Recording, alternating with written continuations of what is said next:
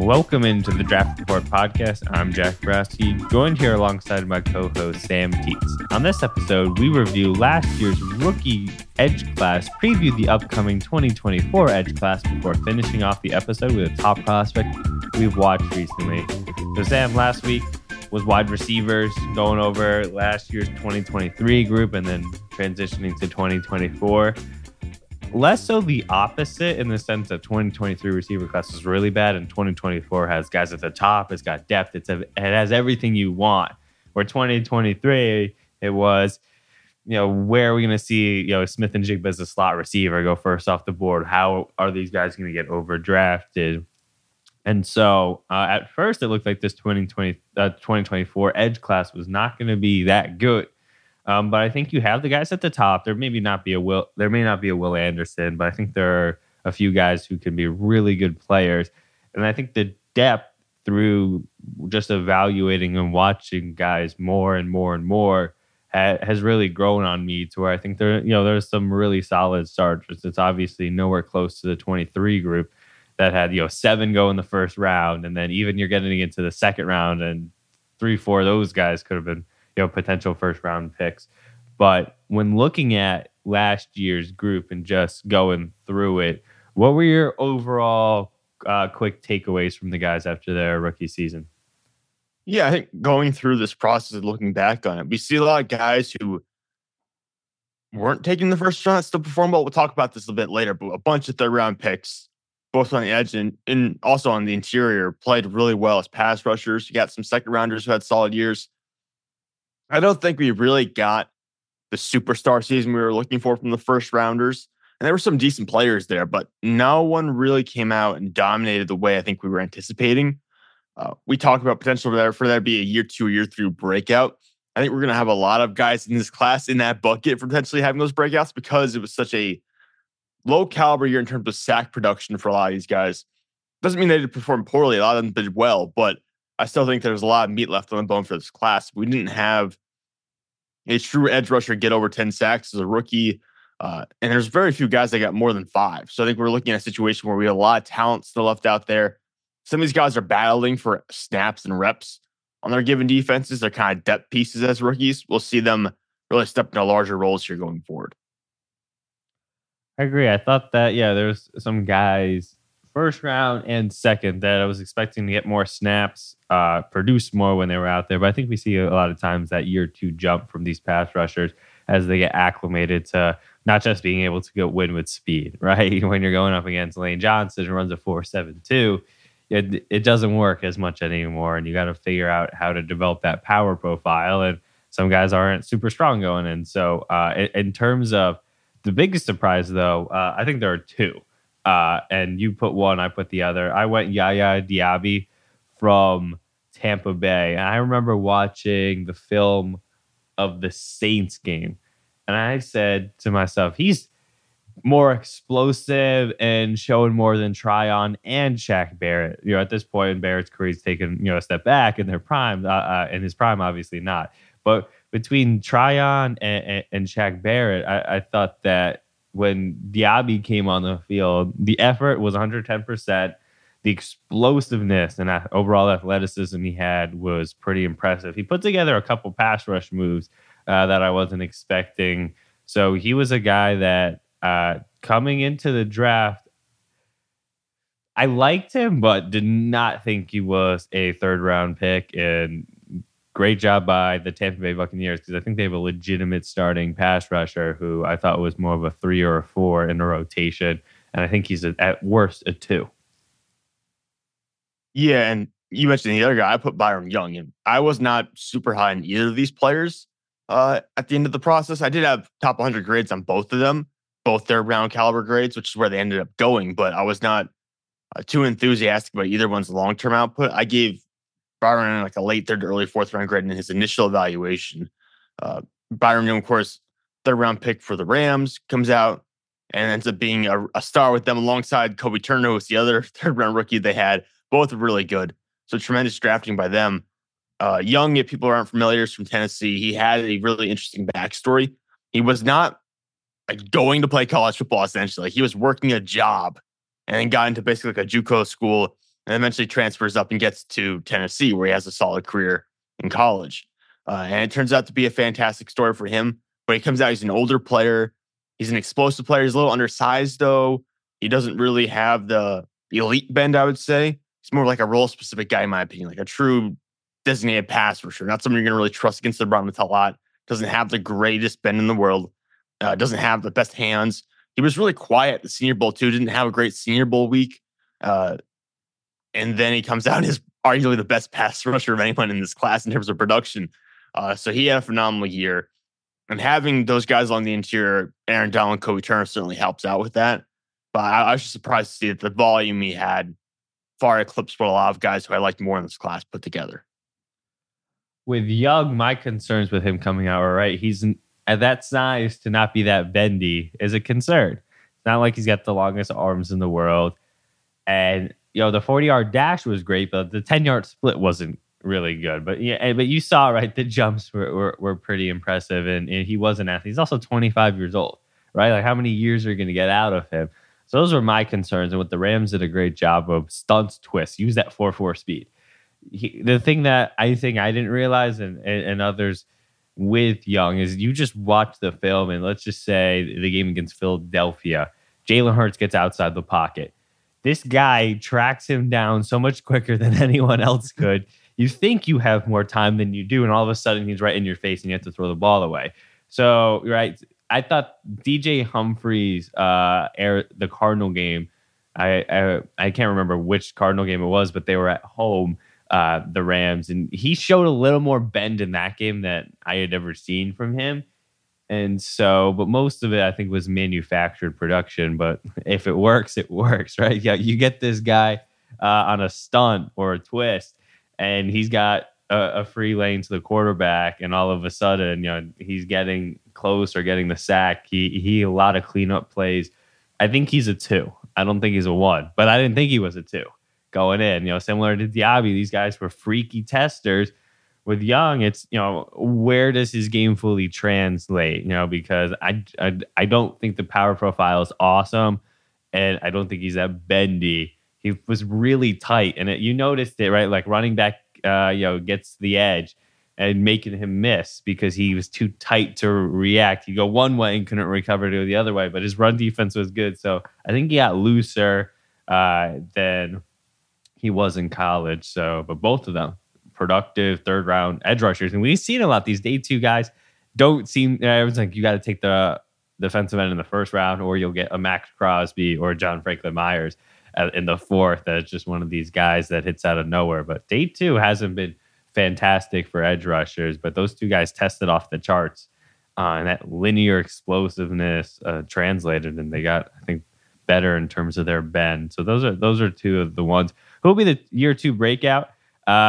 This was one because I wasn't low on him. Both of us were incredibly high on Tyree Wilson. Yeah. And he, I think, unfairly was crushed early on, right? Jalen Carter was phenomenal to begin his rookie year. How do you not take Jalen Carter, right? You got to pair someone with Max Crosby. I think the year 2 breakout comes from, different than Byron Young. If they don't take an edge rusher at 19, what's going to change in terms of, the no pressure from the other side, or a lack of pressure on the other side in terms of a dominant pass rusher? You do have Max Crosby on the other side, and Max is just waiting for someone to be halfway decent. And I think Tyree showed enough towards the end of the season. You don't get guys who have 35-inch arms who are at that size. But, that injury that he had to Lisfranc, it kind of was swept under the rug. I felt like his camp did a good job of that, because we're still talking about him as a potential number 2 overall pick on draft day.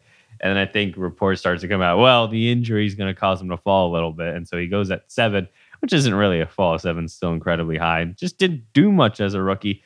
But I think that power is going to start to show up more and more. I think by year 3, we're going to be looking at him and Crosby as one of the best duos in the league. So I just think with his tools, he's going to get it right. He is as physically gifted as you get, and was a lot of trouble for some really good offensive tackles in college. And traits like that, it just took a little bit of time. And that's fine. He's coming off of an injury, playing at Texas Tech.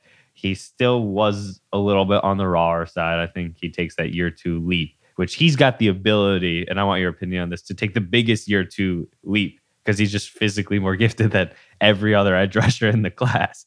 So that's why I No, think he's I going to be the agree guy. that he's more gifted. The concern is going to be if Malcolm Kuntz, the other pass rusher they have on that roster, really took a step forward this past year. He's like a Yeah, third or that's fourth year true. player. So you're going to have maybe a snap battle there.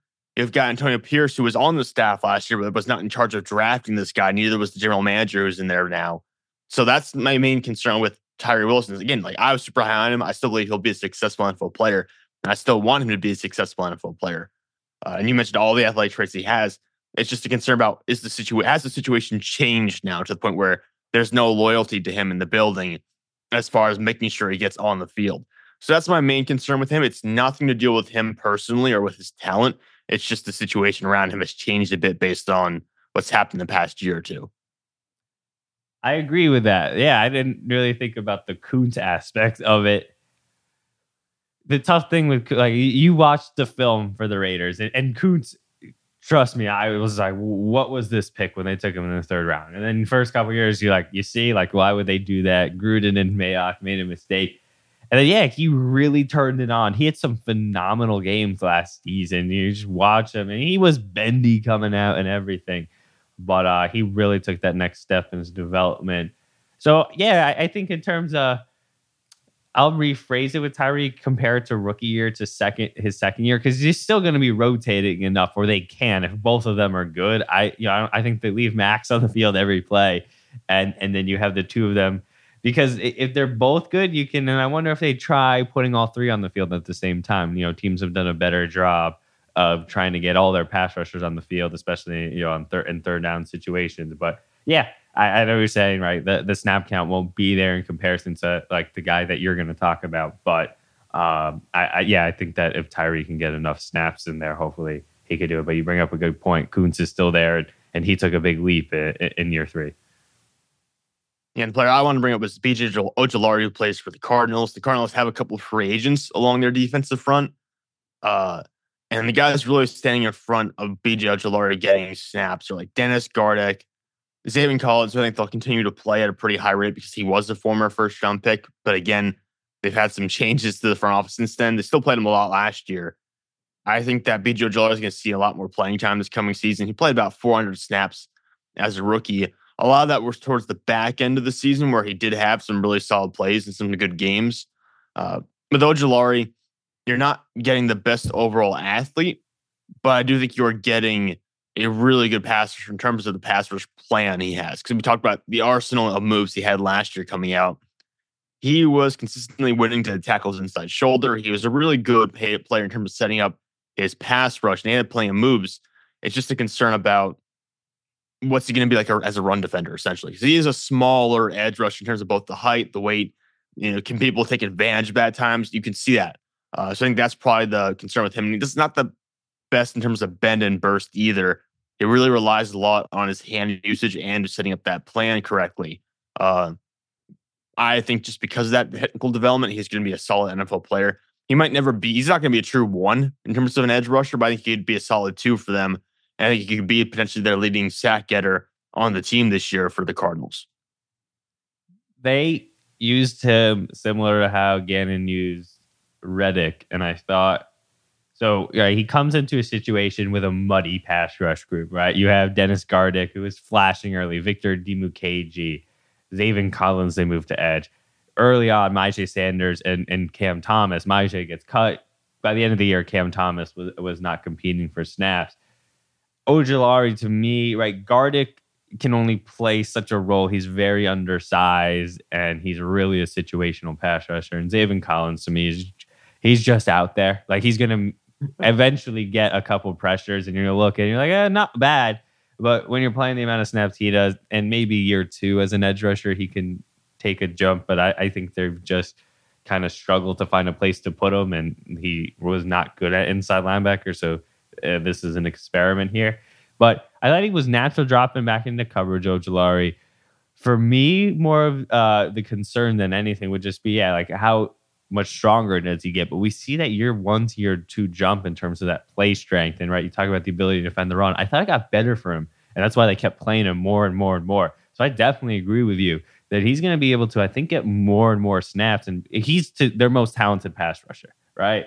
He is a very good player, and I thought that they gave him a lot more snaps down the stretch. And there were games where even he was a better run defender than pass rusher. But the flashes as a pass rusher, it's like, oh, that was an interesting play that he just had there. Like he just did this or he did that. That I was like, I didn't necessarily see that. Like even when we do compare him to his brother as a rookie, his brother had 8.5 sacks disease.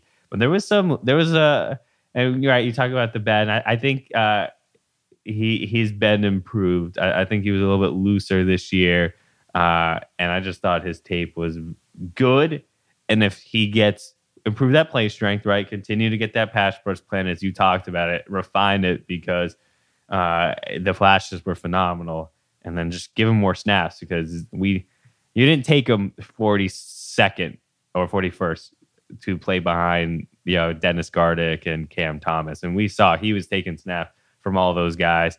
And so I think that he ends up being their number one pass rusher by the end of next year. So I think that's a really good pick. In terms of the biggest hit for the position, I switched around some of these topics because it was tougher for the edge rushers. There weren't too many hits outside of Diaby and Byron Young, and then obviously Will Anderson. But in terms of the biggest hits, I went with Isaiah Foskey because and it's tough, right? It was only year one, but he was a guy that I was pretty low on. And you're going to talk about him in a second as a player you were really low on as well. You saw I think that 10-yard split, which was, I can't remember the exact number, but it was by far the best of any edge rusher. He looks the part. He tested well. I never saw much of anything on film. Right? You watch him go up against Matthew Bergeron. And Bergeron, it was like, this is the guy who's going to be the 40th pick in the draft. He just did nothing, right? Where is the pass rush plan? There is none. Where's the bend? Not really. There isn't really any. Where's the ability to convert speed to power? I didn't see it on film. He looks the part, and he tested well, but that's only a small part of and he interviewed the equation. Well. He interviewed very well, from my understanding. Like he's he's a statesman of a player. Like in terms of his ability to like be a leader in the locker room, be like a public facing individual for your franchise. He's that dude. So that, I think it helped him out quite a bit.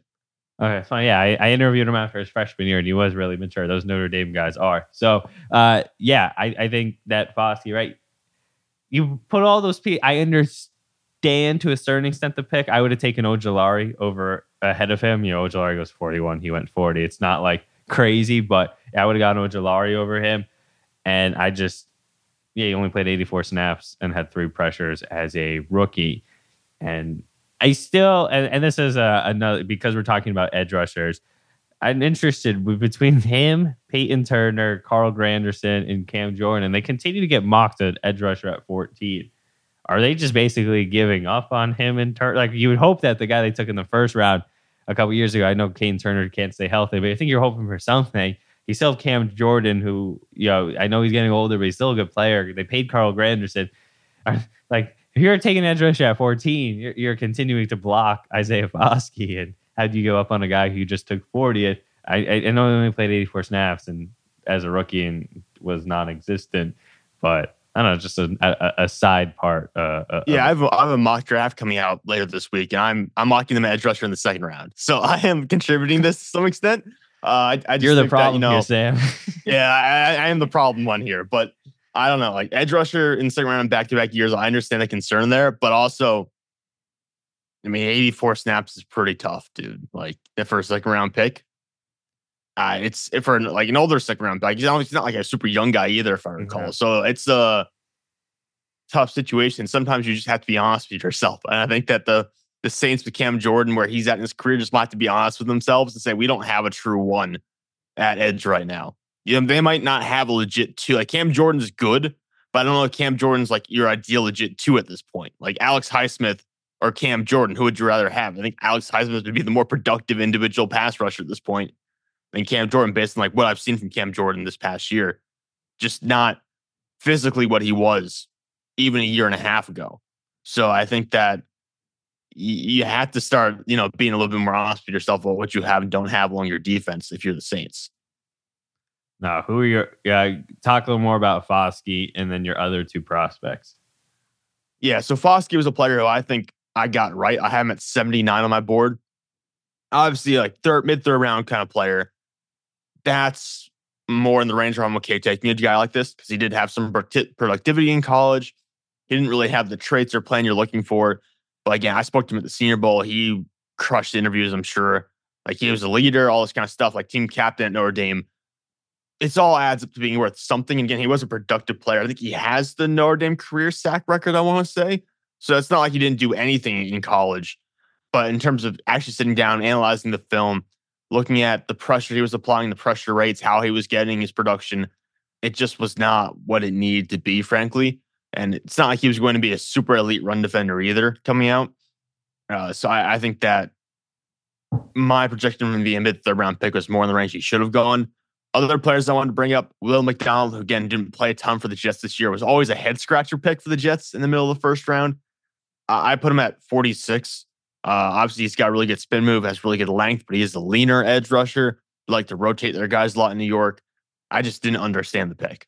I think 46. He was not a first round player for me. So I think 46 is where I had him. Felix Enudike-Ozoma, who I think had one big play in the Super Bowl. I forget what it was, but his name came up once in the Super Bowl. He barely played during the season, despite some injuries along that defensive line for Kansas City. They took him at the end of the back end of the first round. I had him at 58. I just thought he didn't have like the size and plan to really be productive. And then Keon White, who had like a couple of flashes with the Patriots, but didn't really have a good overall season. I had him 65, and they took him, I think, middle of the second round. So those were the guys who I think I got right, at least based off the rookie years. Obviously, a lot can change, but I was significantly lower on a lot of the edge rushers last year compared to where the NFL was, apparently. I just put Foskey because I'm a little nervous. 84 snaps for a little bit of an older player, right? Like, the other guys, though, I think we saw this edge class pretty similarly. Will McDonald, right? Like when you compare him, he was a guy that I didn't like. At 15, I was like, "Wow, that's early." It seemed like they were trying to trade back. I know these videos that come out from these teams on draft day always make it seem like whoever they were trying to get, they were almost trying to trade up for. Like, really, they were down to like the final like 10 seconds before they took Will McDonald. It felt like it seemed as if the Patriots, who were 14, traded back with the Steelers because they knew they were taking Broderick Jones just to make sure the Jets couldn't get him. I didn't hate the Will McDonald pick in the way I hated the Felix Enudike-Ozoma pick. I just said to myself, he's more explosive than, I guess a Foskey type. But I was like, he's not really. You watch the Oklahoma tape, and Anton Harrison just shut him down the entire time. That's an NFL athlete he's going up against, and he did not do anything. It's like he did a lot against mediocre Big 12 offensive tackles. In the one game I wanted to see him do anything, Anton Harrison didn't even have any. It didn't have an issue with him. I felt that he was completely overrated. I didn't even really 58. Keon White didn't make sense to me, but he wasn't a first, so I wasn't gonna like hate it. Where he was, there was kind of a gap, and he's the Patriot kind of player. And the first preseason game against the Texans, he had a couple of plays where like, wow. But he is older. He's going to be, I think, 25 next season. He's a 24-year-old rookie. He was a guy that I thought was more of an interior player than an edge rusher. I didn't see it in the same way other people did. I had a late third on him. And so I started with an early fourth, and then I went back because Daniel Jeremiah put him eighth. And I was like, all right, I see a little more. Let me bump him up a little bit. So I don't hate that one. The Enudike-Ozoma pick, like you could have taken BJ Ojulari there, right? And I would have loved him way more just in general. I guess a little more of a scheme fit type with Enudike-Ozoma and kind of that mold that their edge rushers are, but I just didn't see it at all. So I'm glad you went with those guys because, Foskey, right? We're both like in alignment because we chose him. Will McDonald, I get. And like if it was 29, I'd be like, I like that. 15, it wasn't like it was a bad class. So, when he's older, right? I don't feel like he's going to be able to maintain the weight. The spin move's the best thing I've ever seen, but like, there's got to be more to you. And, he's bendy, which 15's high for a guy who I think probably plays in the 220s. Like that's just an Yeah. issue. And then Enrique Ozoma is just best done best. And he was completely overmatched against Anton Harrison and Keon White, Patriots kind of pick. I didn't hate it right earlier for me, but there was kind of a gap in the edge rushers. Yeah, I had Keon White. I started off with the late third to mid fourth, and then immediately, like we were doing the prospect profile. We were talking during a meeting, and you're like, oh, by the way, I'm hearing like second round buzz in this guy. I'm like, what? Like I had gone totally blind. Like Keon White was a player who I had not done any level of research on whatsoever. I had just gone totally blind to the tape, and I was like blown away when you brought it up to me that you were hearing that kind of buzz on this guy. And he was like a freaksless player who had a lot of like athleticism, but I don't know, man. Like just I didn't see it with him. I thought he had to play outside. I didn't think he had the build to be an interior player. Like he looked a lot smaller on tape. Like his listed size was like what in college, 270s, 280s or whatever. And you looked at him on tape and I was like, this guy looks like he's 260s to me. Like I didn't think he could play inside. Like someone like Darius Robinson who doesn't look like bulky, but has a lot of like angular length and like super like just aggression. I get that a little bit. I didn't get it with Keon White as much. No. I agree. So I'm glad we saw it. And then we'll see guys like Miles Murphy, I thought did enough to not be in any category here. And then you had Van Ness was never going to be come out of the gate strong in year one. We knew that. But overall, right, like with Will Anderson at the top, not a ton afterwards that was overly great, but I think we're going to see a lot of year two jumps there in terms of this edge class. Who were you low on going into the draft? I'll start with the two that you chose. What made you go Young and Diaby, who we talked about a little bit earlier? Yeah, we've kind of had this conversation a bit, so I don't want to go too deep into it, but I just thought that Byron Young was old and didn't have the kind of power or bend you really needed to be a significant hit in the NFL. So I didn't think, like when I first did his evaluation, I believe I gave him like early day 3. I think when I first saw him, I didn't think he was going to be the super high end player. And I did get up into the top 100 and gave him a third round grade eventually by the end of the process, but it just was not a player who I started out very high on and not a guy who I finished very high on. Yeah, I gave him a late third to early fourth round grade when I first evaluated him. So I didn't have a ton of faith there. And then Diaby was the player I was lower on. I thought Diaby was going to be like a mid day 3 player. Again, an older prospect. I didn't have a clear pass rush plan. I thought didn't have great play strength or great bench, like a well-rounded athlete, but not a superb athlete in any single area. He played out of position at Louisville. That's my one defense for myself is that he was playing a different position than he would in the NFL. But I just thought that he didn't have the traits to some extent, like didn't have the overall plan and didn't have the bend and explosiveness you were really looking for in an edge rusher. So I was even lower on Diaby to start. Credit to like guys like Brett Coleman, I know who really like Diaby. Brett obviously has a good relationship with the Shrine Bowl, which I think is where Diaby ended up being a little bit last year. So I think like Brett Coleman had him like as like a third round, second round player for a while, but I was not there with Diaby until even at the end of the process. I was not really there with him. It's finishing 95th with him on your board and Byron Young 89.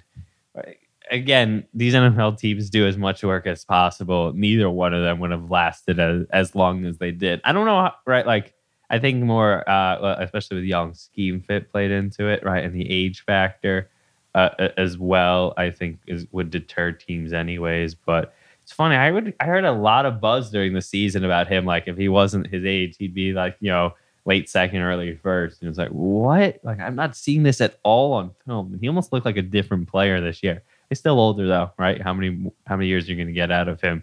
And then I went with Nick Herbig. Zach Bond, like this Wisconsin pass rusher that undersized guy. Like, is it going to work? And Bond played a little bit. We talked about the Saints earlier. He started to like, all right, like he may not be like, hey, obviously a bust, but for a third round pick, like maybe not so bad as just an edge rusher this year. I thought Herbig was going to have some problems being a situational pass rusher. and he did not. He flashed for the Steelers. I think he could be their number 3 guy. I really do. You bring him in, you bring in Marcus Golden again, and I think you have an unbelievable pass rush group. So he was a guy 4th round. I was like, all right, let's see.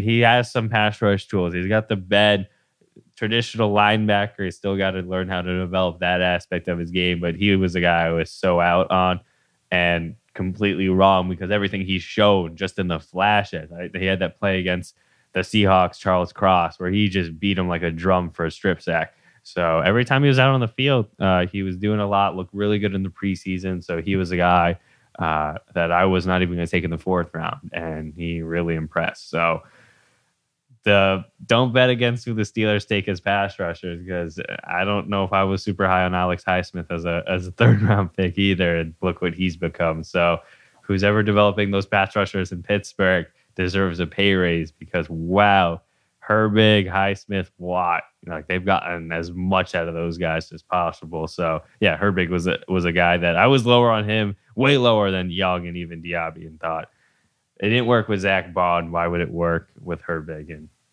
proved me wrong. Steelers did that. So yeah, that was the 2023 edge rush group. 7 first-round picks, a lot of names in there, good players in the 2nd and 3rd round, and even some guys on day 3 I think have shown that they're going to be able to develop into solid contributors. So a good group in a really weak draft class overall. So glad to see that. So now moving on to the 2024 draft that I think gets too much hate. Because when you look at it, and we always talk about it, where would these guys fit in the 2023 class? It's not like edge 1 in this class would be edge 8 last year, right? That's just not how it would work. So when you look at it, and the first thing I think we got to talk about, how many 1st-round picks will there be? So I went with 5, you went with 4. Here were my 5 that I ended up selecting. Dallas Turner, it seems like even though for us, we wouldn't take him as the first edge rusher, he's going to be the first one drafted. Then I think Jared Verse, Darius Robinson did enough at the Senior Bowl that I think with how he's going to test the arm length. I waited 4 years for him to finally develop, right? Because you look at the measurables, and you're like, holy cow, that's an easy top 100 pick. And you turn on your film, you're like, all right, he's okay. And this was going back to his first senior season. And they're like, he's okay. Then his second senior season, you're like, all right, Or junior film was First year senior film was even more And then this past year, he finally turned it on. But I think that ends up Latu, he's the wild card, right? It comes down to what teams clear him. I just don't think, right, if you're looking at that 25 to 32 range, if one of those teams clears him, he's going to be the highest guy on your board. So I think he ends up going in the 1st round. If enough teams clear him, he go in the teens, right? He's that kind of player. And then I put, and I want you to kind of determine, I know you're higher in one of these guys than the other 2, but I put that fit spot between Chop Robinson, Adisa Isaac, Austin Booker. All guys who I think are going to test well. I think right between when we talk about Latu, that 26 to 32 range, we see, Buffalo at 28, right? With Von Miller just being a total no-show. AJ Epinez is a free agent, right? You're going to need some talent infused into that group outside of Greg Rousseau. So you have them at 28. Then you look 29, Detroit. Outside of Aiden Hutchinson, how much are you going to be able to count on John Kaminsky as your legit number 2? If you get a guy who can pair with Hutchinson, that would be a team that I think could look to go edge rusher. Then 30, Baltimore. Just has Clowney priced himself out of being a guy. Van Noy was good, but I think he's more of a role guy, obviously still. Ajabo coming off the Achilles and the ACL. You can't count on him at all. And so, Odafe Owe is a good player, but getting another guy into that pass rush group, I wouldn't hate, right? They're mocked continually corner, wide receiver, O-line, but, never can have enough pass rusher. San Francisco at 31. I think Chase Young's gone.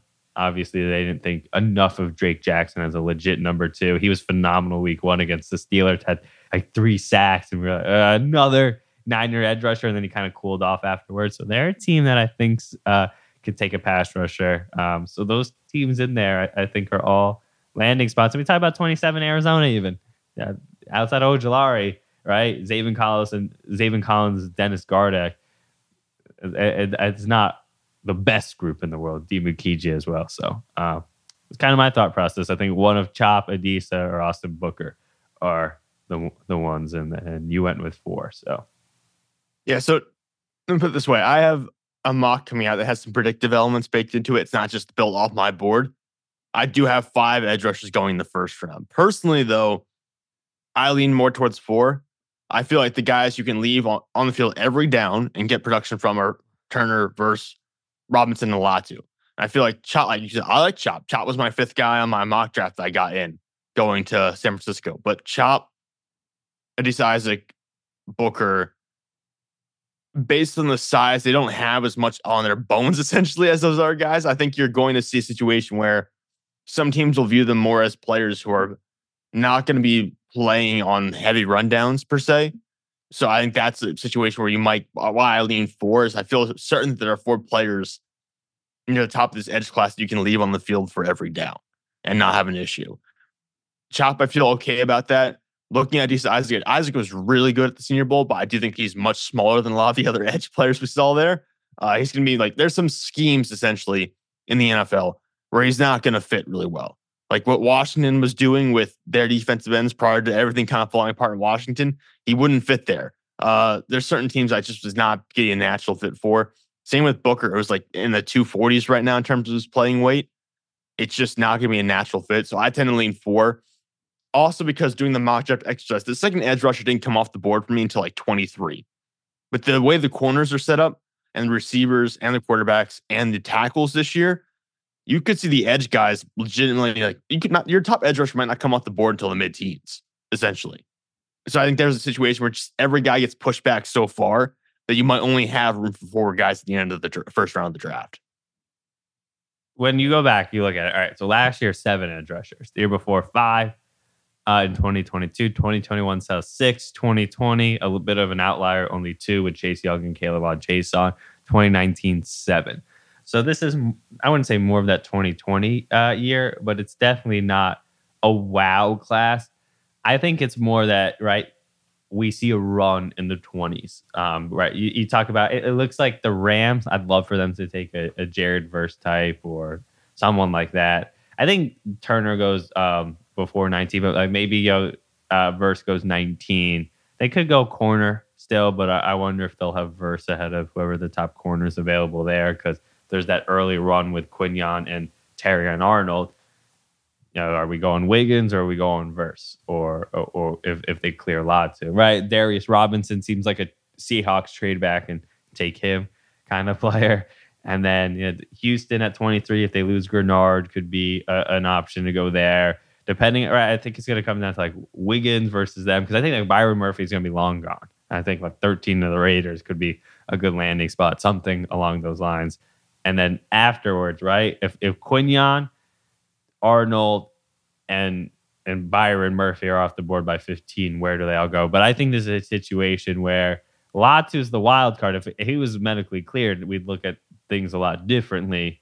And then Darius Robinson, I think, has cemented himself because he's going to test well as a first-round pick. But I think 28, 29, 30, 31, we could see like 2 of those guys go like 30, 31 kind of deal. No, I agree. I mean, I'll tell you, I have edge rushers at 27, 28, and 31 in my mock draft. So they're all like right at the back end of the first round, essentially. No, so that's where I kind of see a little bit of a run there. These playoff teams that like to add edge rushers, we kind of see that every year. Think about this past year. Myles Murphy, 28, Nolan Smith, 30, Felix Anudike, 31, right? 3 go. So I could definitely see that being the case. But yeah, no, I honestly lean more Isaac and Booker over Chop. Just the Nolan Smith thing concerns me a little bit because he ran 4.39. Chop's going to run 4.4 something. But it didn't seem to really help Nolan Smith out. And I thought teams viewed him higher than they viewed Chop Robinson. So that's just, even on draft night, people were mocking Nolan Smith 10 and he lasts till 30. So that's my concern with Chop was, all right. And so then, it depends how Adisa and Booker test.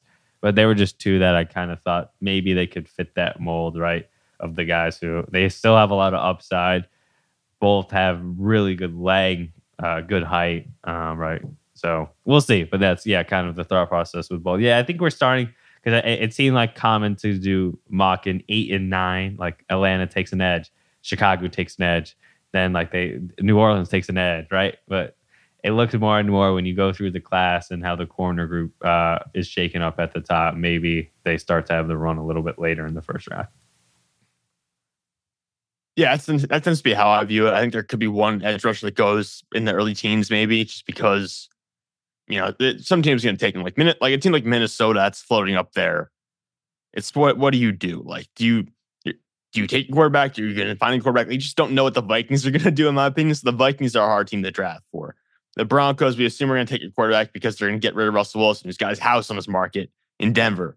But like that, you don't know what they're going to do. They're a weird team to draft for. Chicago, with that second pick, can do basically whatever they want. They might trade back. It's just tough to, like, those teams.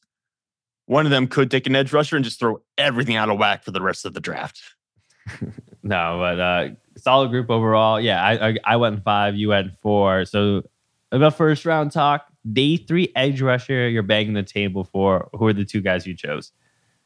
Yeah, I put Nelson Caesar and Xavier Thomas. Neither of these guys are going to be full, like, out there every down kind of players, because they're both on the smaller side. They're not going to be as good against the run. If they are playing on run downs, they're going to be more penetration style players. They're not going to really anchor in a gap for you. But you put Caesar on. You watch the tape of Caesar at the Senior Bowl. I thought he had a really good week overall. He had a really nice win in Tyler Guyton. He's got some really good overall pass rush plans set up right now. And he has enough bend, enough explosiveness to really be an impact player, I think, as a pass rusher. Even as a backside run defender, he's got enough speed where he can make plays coming in that way. So I think he's just got a really good overall set of physical traits right now. Not enough to where he's going to be an every down player, but enough where he can be like that. You talk about Nick Herbig being like your edge 3, your rotational guy taken in the 4th round. I think he can be that kind of player for your defense. So I have a lot of upside and a lot of faith in him. The other guy I put down, I think is more of a mid to late day 3 player, is Xavier Thomas from Clemson. Obviously, I've watched him for quite a while. Never really developed into the player people were hoping he would be based off his freshman year tape. Obviously, has a lot of injuries in the past. He's missed a lot of time. He's an older prospect. But you put on the Shrine Bowl tape, and he's just, I mean, people talk a lot about Muhammad Kamara, the Colorado State edge rusher, rightfully so. He's been a very productive player. But Thomas is much more explosive than, like, Thomas is just popping on a different level than guys like Muhammad Kamara and all the other edge rushers who are at the Shrine Bowl. So it's just that speed and burst that you see. In his hands, he doesn't have the best arm length, but his hands can be very combative, and he's very good at getting into the offensive tackle's chest, surprisingly, despite not having the best length. So that combination of burst, speed, he's going to test well. He's got combative hands. I think that's just a good quality to the designated pass rusher you can find mid to late day 3 who can go out and get you, maybe you're not going to be a star for you, but go out and get you 5 to 7 sacks, maybe as like a rotational player every year. With Thomas, I remember that. I think it was his sophomore year against A&M. It was Carson Green at right tackle, and he had 1 rep. His bend, he got so low to the ground. I'd never seen that before, and I said, if he could just do this next year, he'll be a first round pick. And 4 years later, or whatever it is, he just never. It's always been flashes, right? And right, you talk about it. I think it's less to do with his on the field ability and more to do with everything else. But he's a really talented player. I like the 2 guys you chose. I went Brendan Jackson, Washington State. I think mid day 3, you're looking at probably 5th round pick. I think he could be a 4th edge rusher. I really liked his film. He's not going to test overly well. I didn't notice him at all at the Senior Bowl. Right, there's certain guys where we talk about, like, were they even there? But I just thought he was really productive. I thought, like, when we talk about a Johnny Cornelius watching the Oregon film, it was like 88 is always just, or 80, I can't remember what number he is, some weird wide receiver number. I just think he's always around in the backfield, right? Like, and Braylon Trice is going to go a few rounds ahead of him. I think like he's your discount version of that theoretically, and so he was the guy I chose. I don't love this day 3 edge class. I think what starts to happen is you start to like guys more and more. You're like, he's not going day 3 anymore, right? Like the class starts to thin out, and it starts to like, right? Like, would you be stunned if Nelson Caesar went 85 to 100?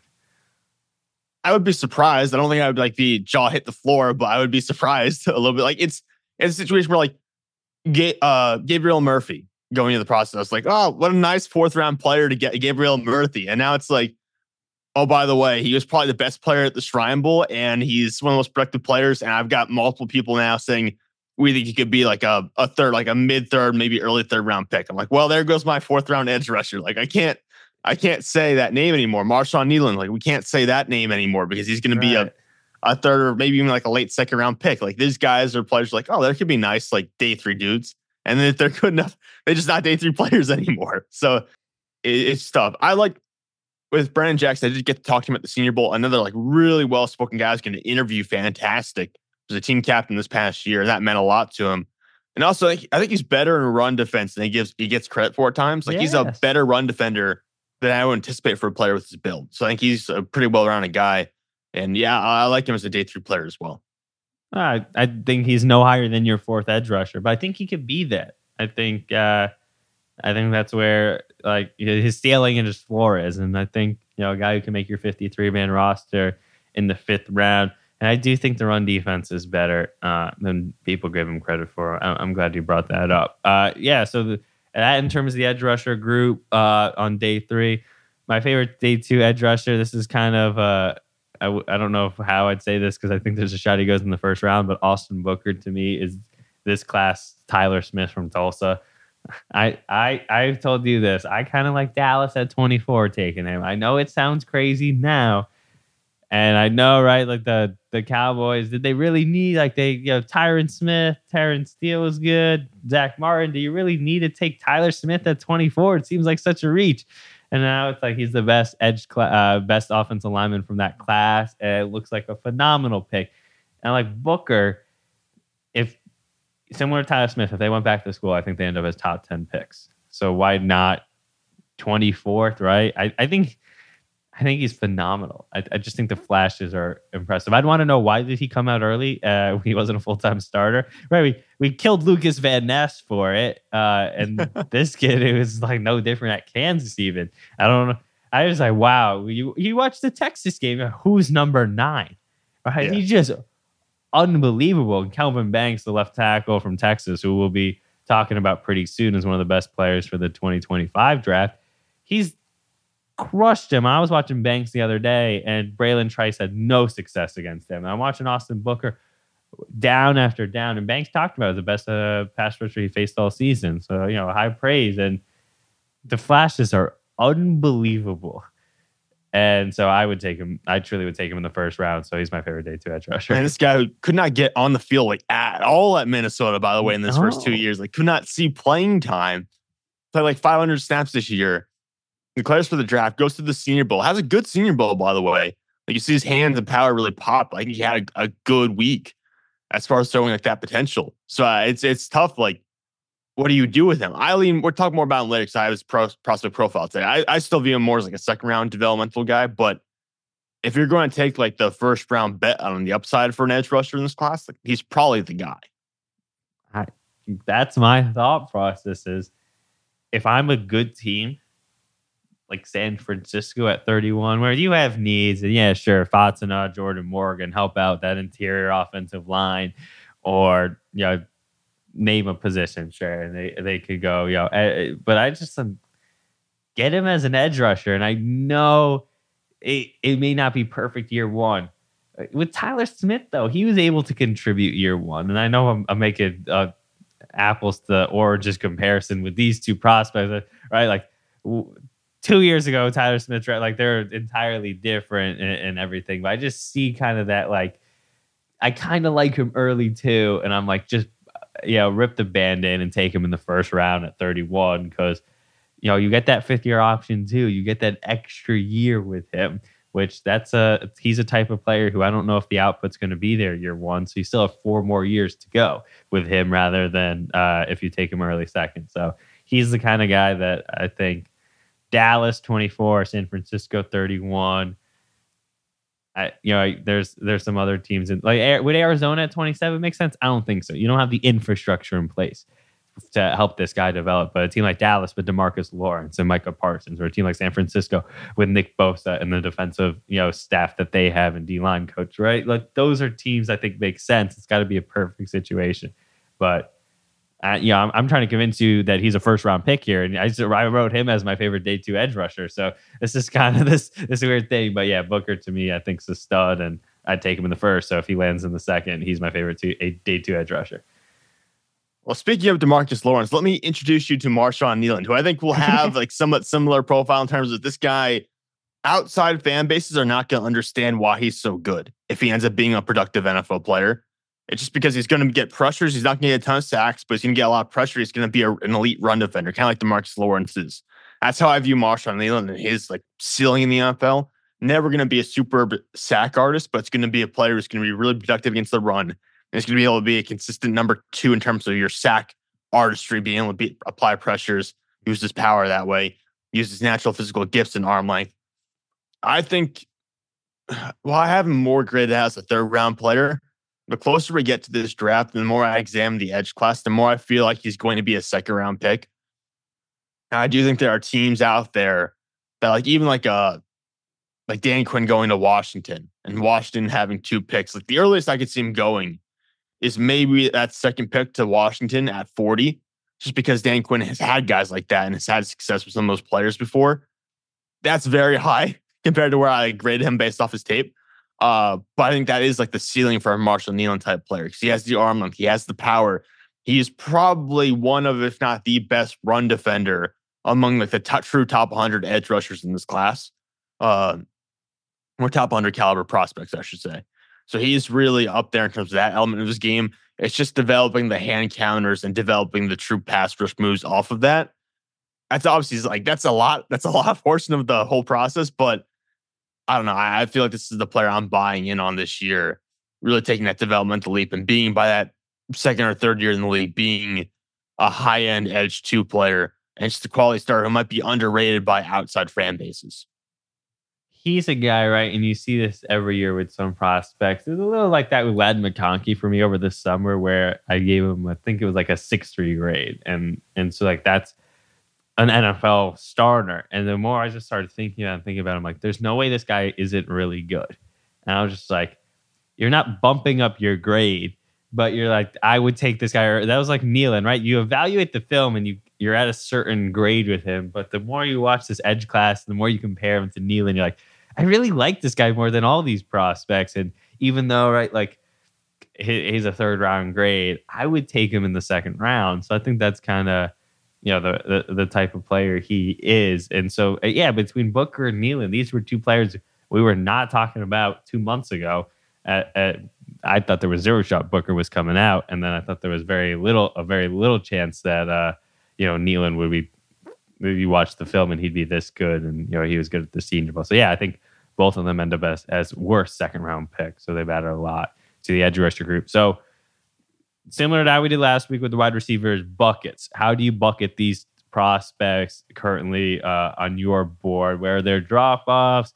Like that top tier, 2nd tier. How do you group this edge rusher class?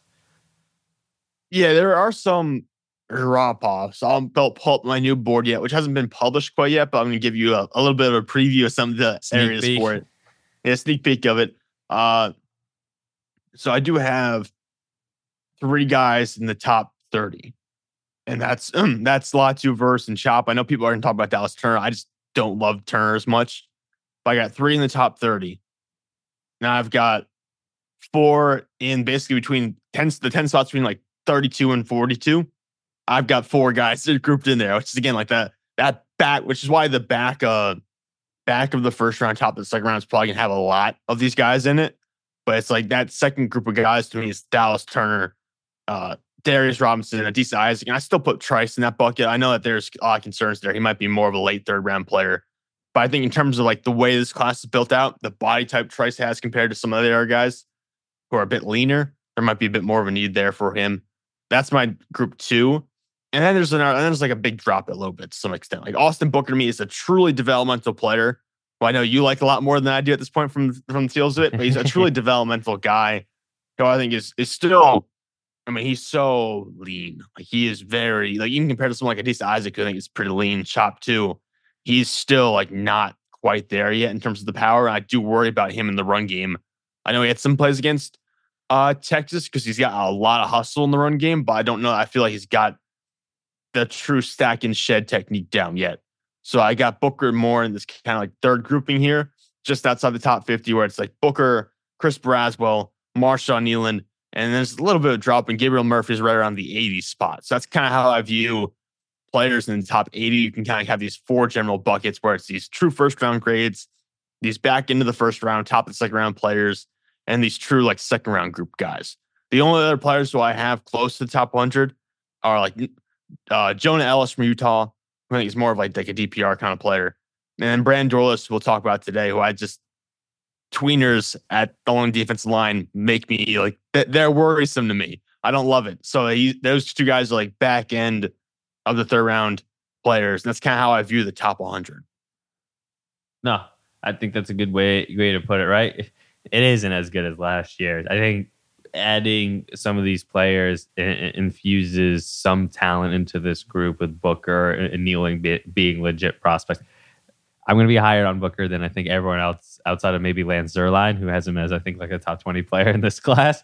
But we kind of view him in that same way. Just bet on the upside because 24 through 32 picks. You're right. And I know I keep going back to Tyler Smith and, being a dead drum here. But, I just think that, he adds a lot. Trice is the interesting one. How did teams view him? You said maybe like a late third round pick. I don't know if he's a second. I just think I just don't know if the testing's gonna be there. He's not long either. 32. I think in like a quarter inch arms or something like that, where you're like, really at that size? So I think he's gonna be a guy. Also wasn't at the Senior Bowl. I think that could have helped him to be there. But I don't think he's gonna test that well. And I wonder if he pushes himself down to the third round. We'll see. But last question: who will be the best edge rusher from the class? You put down two names, and I made you choose one because I was going to choose the other. So I'll start, and then you could probably tell who Sam went with. Leatu Latu. He's not a type of prospect I usually like, right? I've hyped up Austin Booker. Those are the types of just bet on the upside. Your Max Crosby type with Booker, but with Latu, I said this a bunch. I just don't see a way he fails. I just think that his football IQ, his understanding of how to beat rushers, in over, let's just say, 45 to 50 snaps in a game, he's going to get you enough because there are going to be reps where you notice like he's not the bendiest player in the world. He's not the most powerful player in the world. So there'll be reps that show up in that way. But if he tries to beat you around the outside and doesn't work, he's going to hit you with an inside move that's going to work on the next play. He's got the ability to finish. I just think, the technical development he has, he's a day one contributor. And I think if he's on a good team as their number 2 to start, I just think that the talent is there. He's so NFL ready. And I just think guys with his pass rush plan, right, he's going to have a counter for everything. And there are Lane Johnsons in the NFL, but there's a lot of bad right tackles, a lot of bad left tackles who are out there starting, right? Not everyone's Tristan Wirfs. And he's going to be able to tee off on those kind of prospects. And so I think that he's so ready-made. I think that the character's high. I think everything makes me think 20 to 32. How do you pass on him? Because he's going to be an impact NFL starter. And I think he's a double-digit sack player. Right? It's just that's the kind of talent he has. And right, you talk about these NFL tackles, there's a lot of them who aren't good. And a lot of them who are always injured, right? And so you're going up against a backup, and that's the kind of game as a rookie where Latu has 2.5 sacks and 10 pressure. I think so. And I think people discount the size a little bit or the arm length. That's he doesn't win with power anyways, really. And so it wasn't too big a concern for me. Again, not a guy. Zierlein comped him to TJ Watt.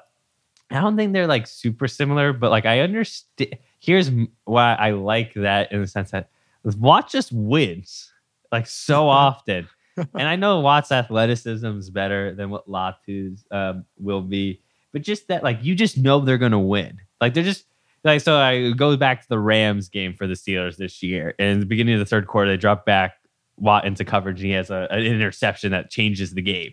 That's how I kind of see like with Latu, where like I see them just like being such good football players that they're just game changers. If you need a strip sack, Latu's going to get you a strip sack. Watt's going to get you a strip sack. You need an interception. You need a forced fumble. You need a key third down sack. That's where I don't see the comp stylistically, but I see the comp and what they can mean to their team. So that's just my thought there. I just think he's going to be an awesome player. Maybe similar draft range too, come draft night, depending on like some of the circumstances with the medicals and stuff. So that maybe I can see that. But again, I think Watch is a little bit bendier, but I understand what you're saying. Like, they're just gamers. They just find ways to win. And that's what Latu's did in college. So I think that's an interesting point to bring up. My guy I put down was Verse. I've liked Verse for a while now. I liked him when he was at Albany. I thought he was going to be like, we talk about the fourth round guys who are no longer fourth round picks. I watched the Albany tape before he played a game at Florida State. I'm like, wow, this is the best fourth round edge rusher you're ever going to find. And they played one game at Florida State against LSU. And like, all right, no more fourth round talk at all. It was over.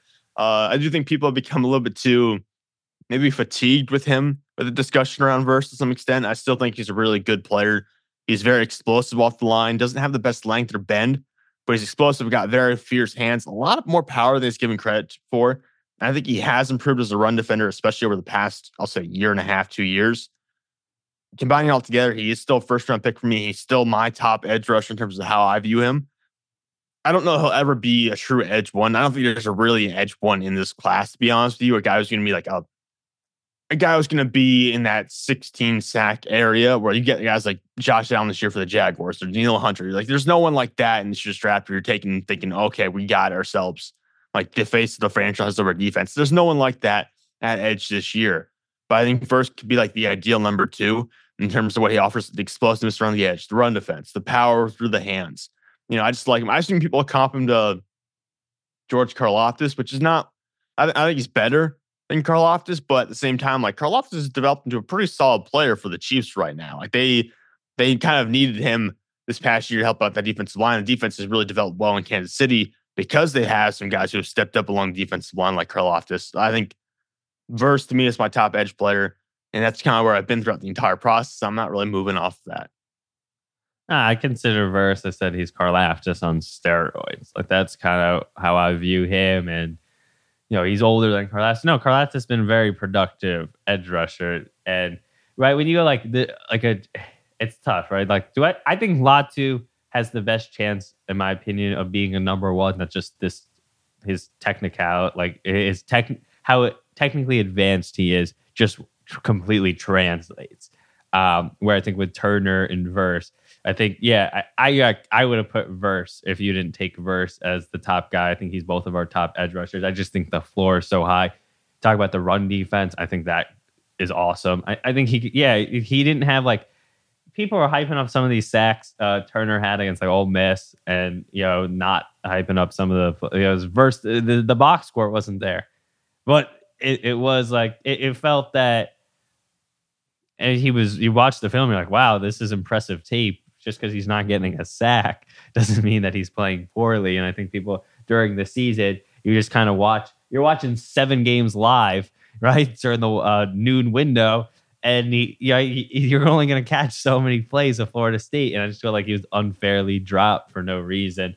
Yeah, I think he's a top 10 player in the class. And I think he's at worst a really good number 2, right? I think he's going to be he's a better version of Karlaftis. Karlaftis has arguably been the second best pass rusher in that class behind Hutchinson. So I think that Verse is a really good prospect and someone who should go really high. And I wouldn't, be mad if he went 9th to Chicago to pair with Montez Sweat. Yeah, I have him going a little bit lower than that in my mock draft, but I have him somewhat similar range to that. It's like the highest I think we'll see an edge rusher go in this year's draft. No. But speaking of edge rushers in this year's draft, the prospects reviewed today, a lot of defensive linemen. We do have one player for 2025, but a lot of the edge rushers. And we teased the Austin Booker profile already. So I think we'll just jump right into that if you go with it. Because you like him quite a bit. I like him. I just don't like him as much as you do right now. But again, there's a lot of development that has to happen with him. So I gave him a 2nd round grade. 3-4 outside linebacker, a multi-year project player who's got a lot of developmental upside. Right now, I think he's still a little bit more flash than substance in terms of his play at this point. But again, you have to consider one season of playing legitimate college snaps. And he played about 500 snaps in that season. So he didn't have a ton of experience in college. There's a lot of development that will happen naturally just by getting him reps in the NFL. That's what you have to consider. There's a lot he just has not experienced yet. We talk about Amarius Mims not having a ton of experience, but like this guy does like even less than that, perhaps. So it's a developmental process for him, but he's got good physical tools. You see the exciting reps that are really going to entice NFL teams. And while it's still a multi-year project, I think he really needs to work on his hand usage and his counters while filling out his frame. I think we see enough splash plays. We've seen enough splash plays at the Senior Bowl against competitive opponents in college that I think you're going to get similar plays like that in his first year in the NFL, where you get the flash first, and then you get the substance, and you get the real development years 2 and year 3, where you're going to get a really solid player. So some of the positives: he's a younger player. The arm length is really good. Kind of flashes an explosive step off the line of scrimmage with some reps with really good amounts of explosiveness. And he's really good at mixing his pass rush tempo right now to where he can kind of lull and throw off the offensive tackle. Because you get redirecting into the B gap with a nice stutter step and shake. He throws some hand feints to kind of draw out the tackle's hands, and they can attack those then. Good inside swim move. He's got a club move, a nice two-handed swipe, a rip move, and he's developing a spin move as well. Right now, he tries to rely a lot on a two-armed bull rush. I think he needs to develop a long arm move, frankly, because I think the two-arm bull rush, while it can be effective at times, is not always the most efficient pass rush move. I think a long arm move will do him better in the future. He's got a good push-pull as well, and he's converted speed to power pretty well at this point. What really jumped out to me is the explosive pop in his hands. You've even seen that at the Senior Bowl, where there's reps where he makes contact with the offensive tackle's chest, and the guy just falls back on his butt, essentially. There are just reps where he puts guys on skates immediately. So he's got really nice power through his hands. And I think that's what really stands out to me the most, that when he hits his rep right, he's just dominating guys. So I think that really jumped out to me, is that he does have untapped power that goes throughout his frame. He adds 15 pounds of weight to him in the NFL, and he's going to be something real special. So that's why I looked at him that way. The negatives: talk about him, lean player, 1-year starter with very little experience. He's a little high-hipped. His frame definitely needs to fill out. His stride length and pacing is really weird. You watch him come out the line. His stride length, the way he runs, is just weird. It's not a negative, I don't think. But I'm also not a doctor, so I don't know if you talk about maybe having some bowedness to his lower body that causes him to run that way. I don't know. So I would like an explanation. I've never seen a player move like that, so I just would like an explanation. But I don't think it's necessarily a negative for him because it works. There is a little bit of hip tightness. It doesn't have the best bend in the world, but it's good bend. I'm not trying to knock it. It's just not the best in the world right now. Again, has to develop the hand usage, just work more counters into his game, and develop off of that. Right now, again, run game's been an issue for him because he's displaced by double teams. He struggles to play through the frames of offensive linemen in the run game, and is inconsistent right now at stacking and shedding. Now, he's a high motor run defender. He's going to work his way off blocks eventually. It's just that right now, that initial pop at the line of scrimmage on the run game, he kind of gets pushed back, resets the line of scrimmage a little bit. He just has to work on adding more mass to his frame. That will kind of come with time. I've spoken enough about him. You know my thoughts there. I take him in the first round. So every negative you said does not count for him. It's funny. My two favorite players in this class, Amarius Mims and Austin Booker. I think I have more combined college football snaps that I've never played. So that's where we're at with those guys. But Booker, I love him, and you like him a lot too, right? So I think he's going to be a guy that really rises. Next edge rusher, Cedric Johnson from Ole Miss. Yeah, we're going to go to the other end of the spectrum here. I'm not too high on Cedric Johnson. He was at the Senior Bowl. He's one of those guys who you brought up. Was he actually at the Senior Bowl? This is one of those guys where I didn't see him throughout the course of the week. He's got a well-rounded collection of athletic traits for an edge rusher, but the bend is inconsistent. The hand usage is not great. I just think this is a player who's got a low ceiling as a prospect right now. I think he's a 5th round guy for me. Truly just an outside linebacker. I don't think he can play defensive end. I know he's weighed in at 260 at the Senior Bowl. He does not play like a hand in the dirt defensive end kind of player. So I don't think you're going to get that from him in the NFL. But yeah, I'm not super high on this guy. I started out lower on him. Actually, I kind of went up through the process. I thought initially, based on a couple of games I watched, he'd be a sixth rounder. I ended up watching like 5 or 6 games of this guy because I just wanted to like figure out what was going on here. And I did come up and give him a fifth round grade eventually.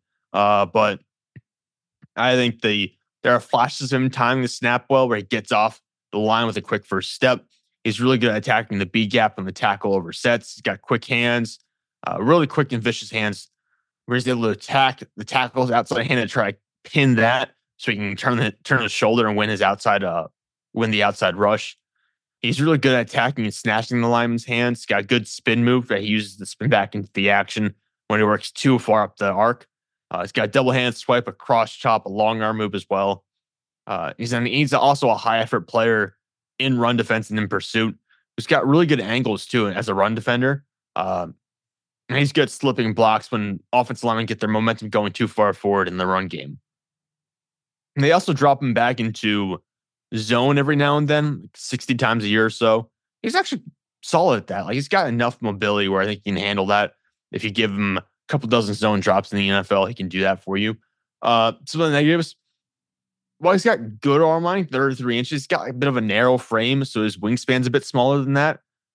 Just doesn't have a really wide body. Some hip tightness as well. His bend is probably average, I would say. Not terrible, but just average at best. A lot of times he's just harmlessly driven up and around the pocket because he doesn't have that elite bend. Doesn't really have the power to play through the offensive lineman's frame consistently. Doesn't break anchors. Doesn't use his arms enough to keep his body clean. So he allows too much contact into his chest and shoulder pads. Doesn't have a great set of counters right now. And he's driven off the line in the run game every now and then. He's washed away by down blocks as well. Just not a guy who's with a great stack and shed technique or enough anchor to really hold the point of attack at a high level. So day 3 player. I agree with you. I was hoping for more from him, honestly. He and their other pass rusher, Jared Ivey, at Ole Miss this past season. I thought 2 years ago, I was like, all right, they take another leap that they're going to both be really good pass rushers. And I thought neither one did. I was disappointed with Cedric Johnson. The only reason I noticed him at the Senior Bowl was that Ole Miss helmet looks pretty cool. So, but he never was winning any reps. And I just, mid day 3 pick, right? I don't get excited about him really at all. So yeah, Cedric Johnson. Brandon Dorless, I want your eval. And then I hear some buzz with the Steelers with him. So comparing him to DeMarvin Leal. Comparing him to a player who doesn't make a high impact? Is that what you're telling me? No. I gave Dorless a late 3rd to mid 4th round grade. I think he's a base 4-3 defensive end who can occasionally reduce inside for you.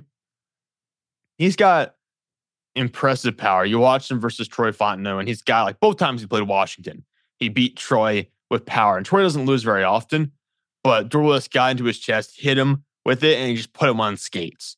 Now, that's one of the reasons why I think Fontenot's better off as a guard than a tackle in the NFL, but Dorless had legit power. The issue is going to be he doesn't anchor really well in the run.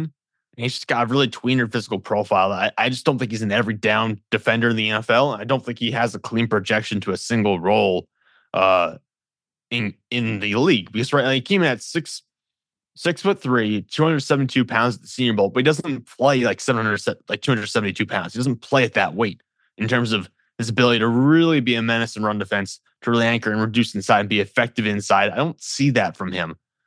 When he was winning inside, a lot of times it's because he's just more athletic than the guards he was facing, and that might translate a little bit to the NFL, but it won't work as much in run defense, I don't think.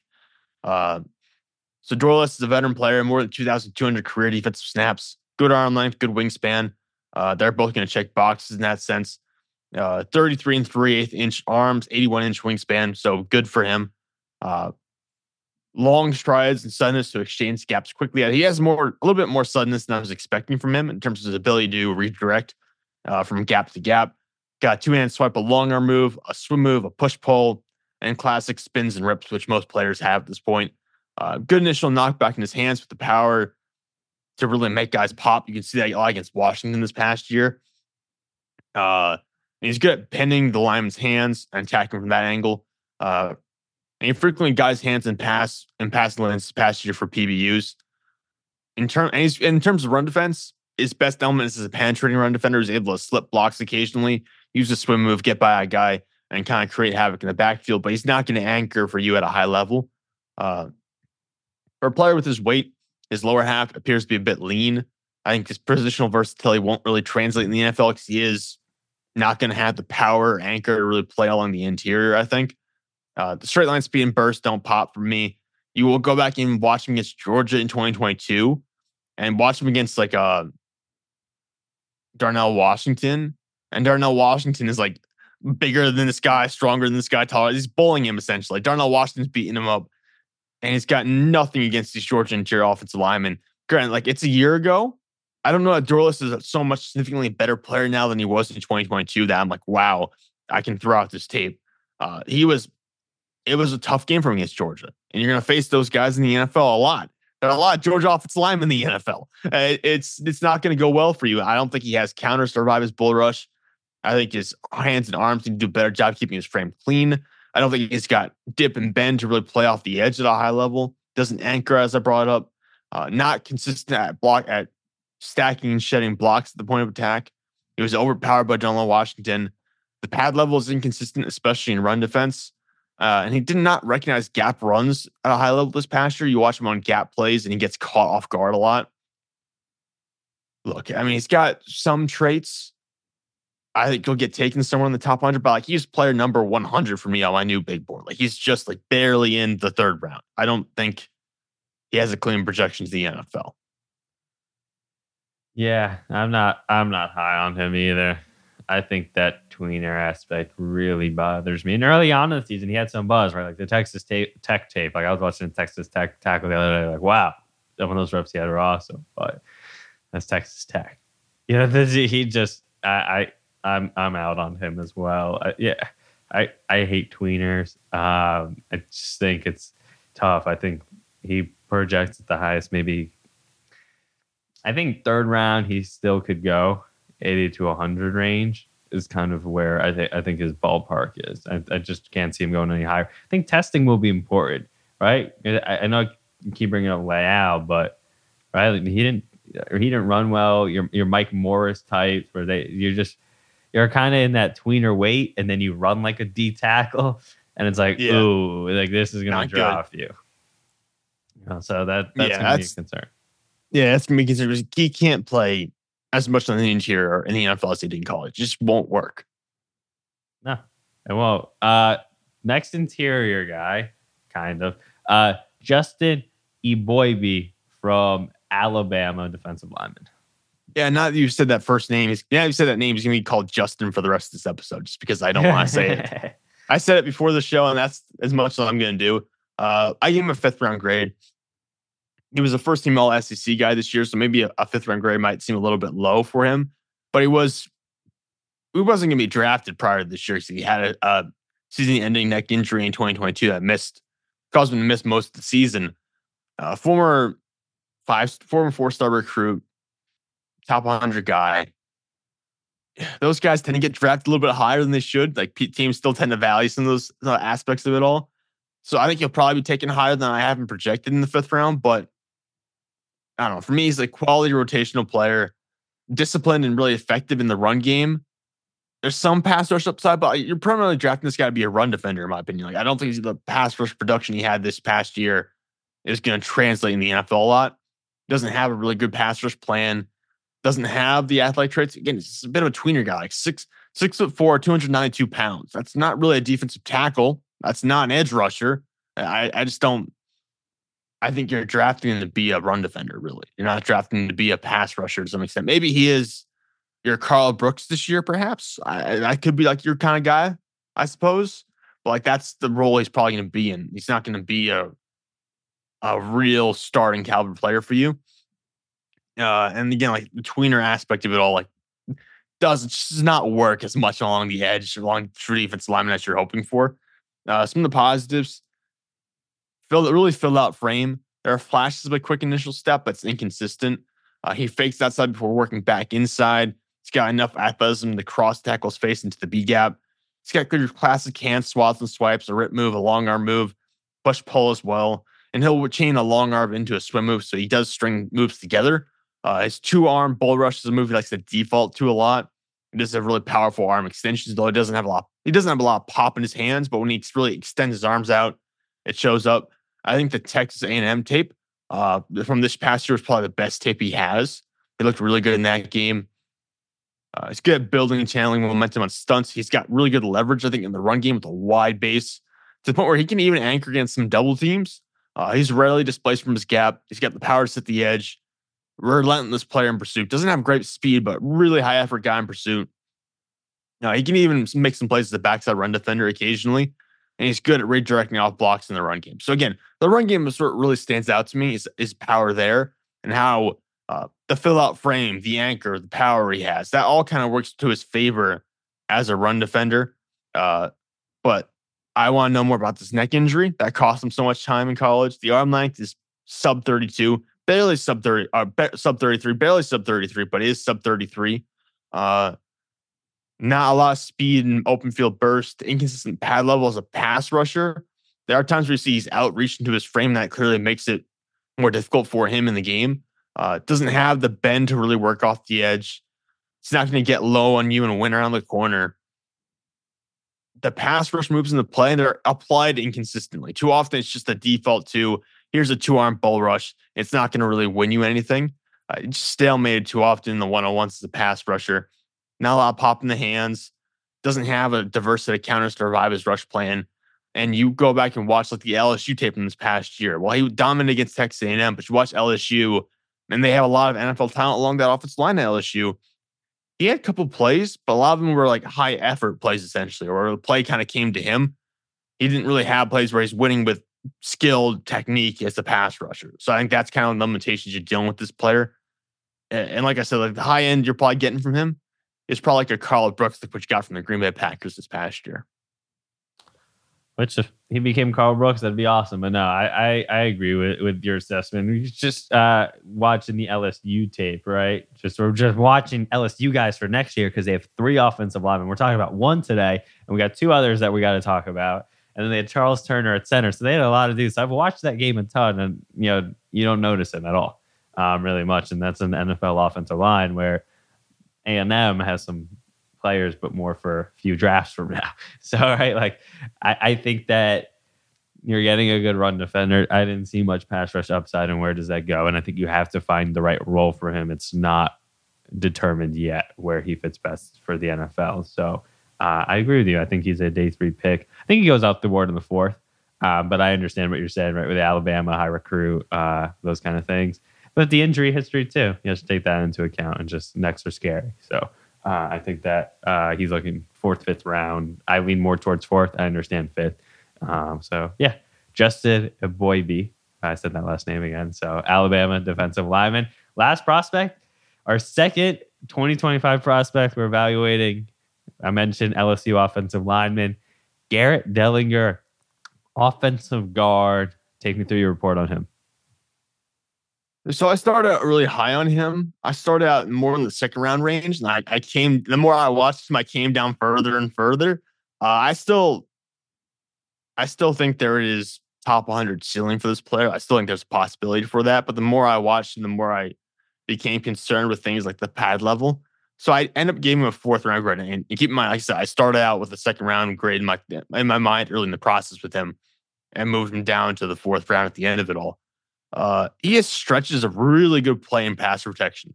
He's got a really nice frame. He's a former tackle recruit, and you can see it, like in terms of how he's built, he looks like that. He's got a fill-out frame, a really good anchor, nice size, good grip strength. You can see those elements. And he played tackle his freshman year, so you can see that part to his game. The issue with him is his hand placement's really wide. His balance is really bad. And in terms of the consistency he has with blocks in the run game, that's also not very good at this point in time. So I think the solid floor he has in pass protection will probably get him drafted maybe in the 3rd round, I could say. He just might get moved up over time because he is a good pass protector, but I don't grade him out that highly to begin with right now. And he might get there eventually, but not right now. He has experience playing both left tackle, left guard, center, and right guard. Very clean player, who's rarely penalized. Only penalized 3 times in the past 2 years. Good frame, maintains a wide base for contact and pass through with a solid anchor. Strong clamp. He keeps his head on a swivel to help out both his center and his tackle. He's really good at diagnosing and picking up stunts as well. I think a bit of that comes from his time at tackle, transitioning over to guard. He's got the power to outclass stunting outside linebackers and five techs. He's a really effective combo blocker in the run game. He got good effort too as a run blocker. He's not the most effective player in that sense of the game, but he gives a lot of effort. He does generate good displacement overall. You go back and watch the Florida State game this past year, and Braden Fisk's, I'll say, upper body twitch gave him problems, but he was good. Did a good job when matched and squared to Fisk. He did a good job at moving him off the line of scrimmage in the run game, and does have the power to seal running lanes as well and seal defenders inside or out. He's got okay mobility. You can see that sometimes on the gap runs they ran for LSU, but at the same time, he had really inconsistent timing when it came to hitting his landmarks as a gap guy in terms of pulling. So I feel better about him just staying inside and working in more of an inside zone scheme. Some of the negatives, the pad level and pass protection needs to get better because right now he's too high and defenders are too often allowed to like kind of get into his pads and like push him up even higher to the point where it's messing with his anchor. So his pad level needs to get better. His outside shoulder needs to be firmer. Right now, he's letting defenders open him up too much to his left side because his outside hand needs to get stronger. He needs to protect that outside angle much more. His hand placement is wide, and he doesn't channel a lot of power through his hands. I think he should based on how he's built. He needs to put more power into his hands. Doesn't really counter long arm moves or counter bull rushes right now, so he needs to really develop that element of the game. Early contact in his chest early in the play can really put him on skates and really push him back into the pocket. So he needs to be better with that initial hand placement, initial punch. And when he does feel like he gets hit early, he needs to have that counter ready to work on that. I mentioned the balance. He's pulled forward and off balance way too often. So he's really vulnerable to push-pull moves.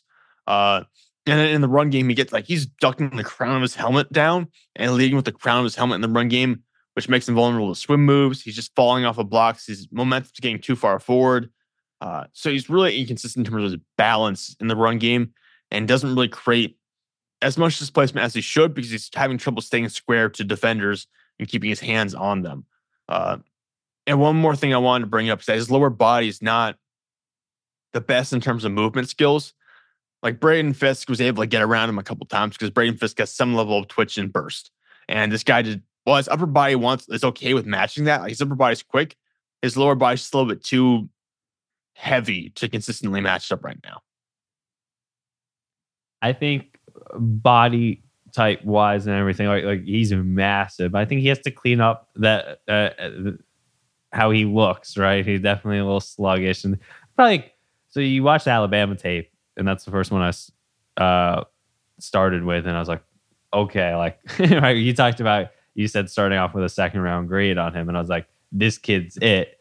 And then I watched the Florida tape, and Cam Jackson, the D tackle, he had one rep where he just bull rushed, and I was like, whoa, maybe there's a little bit. And then Caleb Banks, another player on Florida, gave him a couple of fits. I just felt like as that Florida game was going on more and more and more, I started to see like sluggish play, right? You're talking the head too far forward, some balance issues, mediocre tape in the run game.